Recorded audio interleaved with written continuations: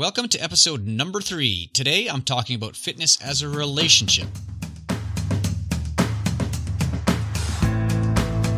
Welcome to Happily Ever Active, where we crack the consistency code with fitness tips on motivation, mindset, and much, much more. Now, here's your host, author of Feel Like It, and the guy with the silent O, Kelly Dell. Welcome everyone, my name is Kelly. I'm glad that you're here. On this episode, I'm going to crack into something fundamental to our struggle to stay regularly active.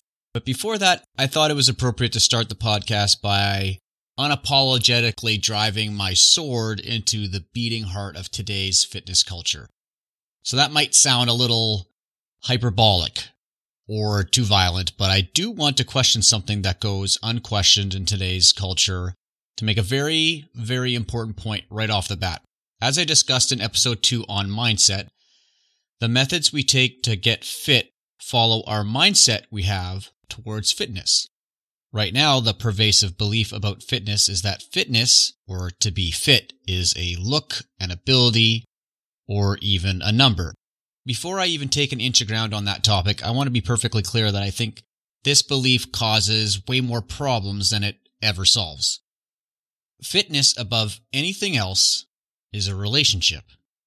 It's this premise that threads its way through my work, my writing, and will persist as I explore the inner game of staying active with you. Fitness is a relationship. At this point, of course, I must repeat that I take a critical stance on popular fitness culture and today's fitness industry to some degree. I believe that it only works for a certain small segment of the population, and it's a large obstacle to people forming a positive, motivating relationship with physical activity. So let's explore this a little more today. Unless you've been living in a shack in the mountains cut off from humanity, we're all sort of stuck in consumer culture. I don't want to paint it as inherently good or bad. It is what it is at this point. But it's important to see fitness for what it has become. A branded concept today. So let me ask you this. When you think of fitness, what images come to mind? You wouldn't be alone if the image of a gym, a fitness class, sculpted, skinny bodies or muscular bodies comes to mind. For decades, fitness has become inextricably linked with consumption. As such, we've been at the mercy of industry to determine what fit is and looks like. Now, of course, scientists have definitions of these sorts of things, and the merging of science and industry has yielded some amazing advancements, that's for sure. But the popular frame through which we tend to see fitness has come at a cost. We focus on the external stuff. We lock on to numbers. As the famous question goes, but is this progress? I'm not going to sit here and say this person or this study or this particular belief is wrong. The question is always, with me at least, is whether it works. And most importantly, for you listening, does it work for you? Let's suspend what we're told about fitness from popular culture today. Instead, let's personalize it. Let's get a little intimate with it. Fitness is a relationship. It's a relationship between your mind, your body, and the activities you choose, and even how you do them. In the name of sustainable physical activity, in the name of regular patterns of, let's call them healthy behaviors, looking at fitness as a series of finish lines, as a series of goal achievements, detaches us from the daily connection with movement that really propels people forward in a magnetic way. Now, I'm speaking in a lot of metaphors here, so I'll step back for a second. I want to use an example kind of to tie a lot of these ideas together. And again, these are ideas that are going to come up on a regular basis in the podcast. In a follow-up with a client, my conviction over this grand unbranding where fitness is not a finish line, fitness is not a look or a number, it's a relationship, has strengthened. In fact, part of this client story is in my book. Her name is Delilah. She was trying to get things back on track after having a child. She lived a pretty active life before her pregnancy, and unsurprisingly, like a lot of people do, she struggled with rebuilding the movement she had lost. She struggled with rebuilding or recapturing the routine she had established before giving birth. And to make a long story short, Delilah and I talked about how she loved to bike. That was her thing. However, she was anxious about getting back on the bike after over a year hiatus. She put on some weight, and with that, like again, a lot of people experience, she felt super self-conscious about it. The external stuff, like what other people thought or her beliefs about how she looked on the outside, was mucking with her mind. She was focusing on what other people might think about her being on a bike. The main expense, if you will, the main cost of this mindset, of this perspective, was that she had become distracted from the most important part of the fitness equation, her relationship with her bike. That relationship, as she described it, was built on an enjoyment of the fresh air, of being outside, the thrill of going fast, and on top of that, meeting the challenge, the general challenge that physical activity presents by default. But in one conversation, she said something that revealed what was really holding her back. She said, "I just don't want to be a fat lady on a bike." That confession hung in the air. Delilah was avoiding something she loved to do because of this story. That was the story. I don't want to be a fat lady on a bike. So what next? What would you do, or what would you say in such a scenario? What would you suggest to her? Well, this is what happened. We made a deal. I asked her to take a risk and go out and get back on the bike. That's it. No judgment. Be as brave as you can and just go. I wanted her, I guess, with that suggestion, to rekindle the relationship she once had. To do that, she really had to feel what she liked about riding again. The fresh air, the speed, the challenge, all of those things. She needed to, in effect, feel her relationship again. So she tried this, and it worked. Her bike was back in action. She managed to flip a switch and put momentum back on her side. But I want to make something pretty clear, and this is why I'm really bringing up this story, the story of Delilah today. The struggle is definitely real. Your relationship with fitness is constantly under attack. And make no mistake, you're in a relationship with fitness.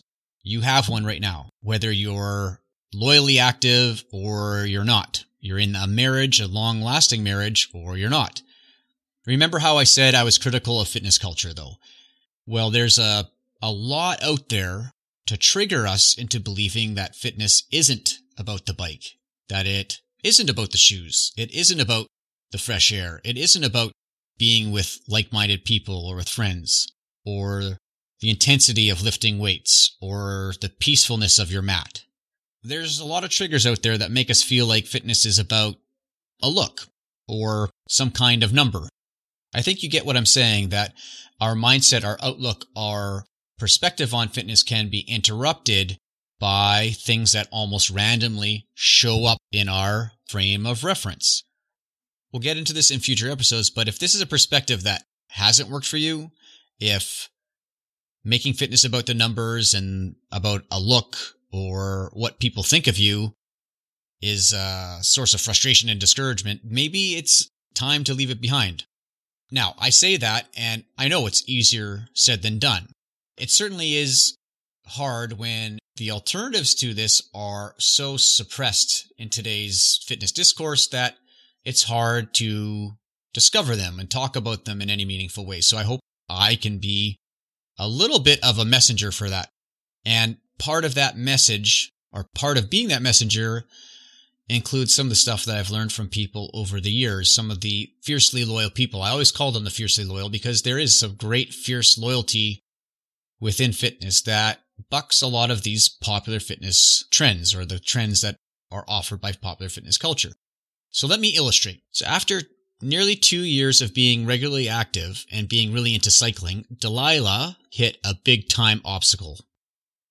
So after she rekindled her relationship with her bike and she got a great routine going, she hit an obstacle. It wasn't a pothole, but the effect of this obstacle was equally as jarring, I'd argue. On a whim one day, Delilah decided to get a fitness assessment. Most fitness centers or gyms offer them in some form. Some will measure things like your body fat percentage, or establish your BMI, and so on and so forth. And despite having lost quite a bit of weight from her active lifestyle, her assessment results yielded some numbers that were, let's say, unfavorable, and to her, quite surprising. And that's why I chose the word jarring. The effect was pretty dramatic. The floor beneath her feet really shook. It really got to her. So we talked shortly after this assessment. Her self-esteem had clearly plummeted. Her mindset, by all accounts, had been hijacked, and her motivation, the momentum I was talking about, had just been crushed. The motivation had plunged. And what happens in these cases is she doubted herself. She doubted whether she was doing things right. Her mind was pulling her in a troublesome direction that in the past, all the data would suggest never worked for her. She said, "Things were going really well. I've been enjoying everything I was doing, the gym, my bike, running, all those things, and now I feel like that's all gone."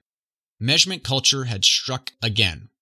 Delilah had unceremoniously handed her power over to something else after building it up into something really strong, really independent, really self-driven. She handed it over, and as long as it took for a computer to spit out some metrics, Delilah's mindset had flipped from fitness being a relationship based on how it made her feel when she was on her bike and the enjoyment of riding, to something that she needed to repair or to fix or to normalize, if you will. Now, I know Delilah is going to be fine. She's got the tools to rebound, but if you've ever had a discouraging blow to your fitness journey like this one, you know that the rebound is definitely not easy. That is a hard thing to bounce back from. I know she won't forget the assessment either. It's almost like you get a grade on an exam that you thought you did really well on, and instead of getting an A, you got a D. And that's kind of how she felt. She felt completely gutted by it. And it can easily become an ongoing source of dejection if she were to dwell on it. And no doubt she'll dwell on it a little bit, or even a lot, at least in the near term. But Delilah, as you guys out there, myself included, can still learn from it. And that's the thing. Even though it's something jarring, it's almost borderline traumatic, we can learn from it. So one lesson is to ask ourselves a question. And it's a question that I ask a lot of people who are kind of struggling and toiling and feeling really frustrated with how things are going. Especially those people who are really conscious of all the numbers to do with fitness, all of the measurement. Are you using the numbers, or are they using you? All right, so let's slow down for a moment. Delilah's story, as fresh as it is on my mind, has pulled me a little bit off course. So I want to return to the fundamental mistake people make when they're trying to live a more active life. That mistake is believing that fitness is a look, a number, or some sort of ability. So what do I mean when I say fitness is a relationship? Let me ask it a different way. How would you describe your relationship with exercise if you had to? Are you in love and passionately committed? Do you have a love-hate relationship? Or are you divorced? Maybe on the sidelines waiting for some sort of spark to come along and invite you back into the game? You see, we can kind of apply this relationship metaphor to almost everything we do in fitness, and it really fits. But most importantly, no matter your status, everyone starts out dating physical activity. Of course, if I ask, most people will tell you, of course, they want a loyal marriage. They want something committed and strong. They want a routine of some sort that they can sustain. Unfortunately, most of us get stuck in these shallow, short-term fitness flings, or even stay on the sidelines altogether, a little bit jaded by the whole game, and in fact, recognizing how, at times, fitness culture can be really ridiculous. If you're okay with all the breakups, that's great. I'm happy that you could be happy in that sort of pattern. So more power to you, but that's not what I hear from people. And I'm guessing that's not why you're listening to the show or why you're interested in the mental side of fitness and sustainable fitness. But what I also hear is that today's fitness mindset turns them against their bodies, as if fitness has to be some sort of war in the pursuit of some sort of goal. But in all the relationships that matter to you in your life, your loyalty doesn't grow from fighting things, but nurturing them. Loyalty grows from love, from an attraction. And guess what? Every single loyally active person I've worked with or interviewed The people who've been moving regularly for years, decades even, told me that their marriage wasn't based on willpower, wasn't based on winning this war, but on something far more powerful. But just like everyone else, they all started out dating fitness, testing, experimenting. If you feel your struggle is because you're lazy or you're mentally weak in some way, I'm here to tell you you're wrong. I honestly believe it's more likely that you haven't met the one yet. You know what I mean by the one. Something that's come along and struck you so powerfully that you can't help but return to it. Whether that's an activity, an experience, something. And if you go back to episode 1 about the pain pendulum, there's a pattern that people get stuck in that keep them from playing the field and dating fitness and being even curious about exploring all the dozens and dozens and dozens of options that are available to us.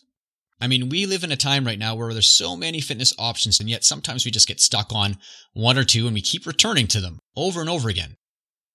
And if you, again, go back to the pain pendulum episode, there's a pattern that people keep getting stuck in.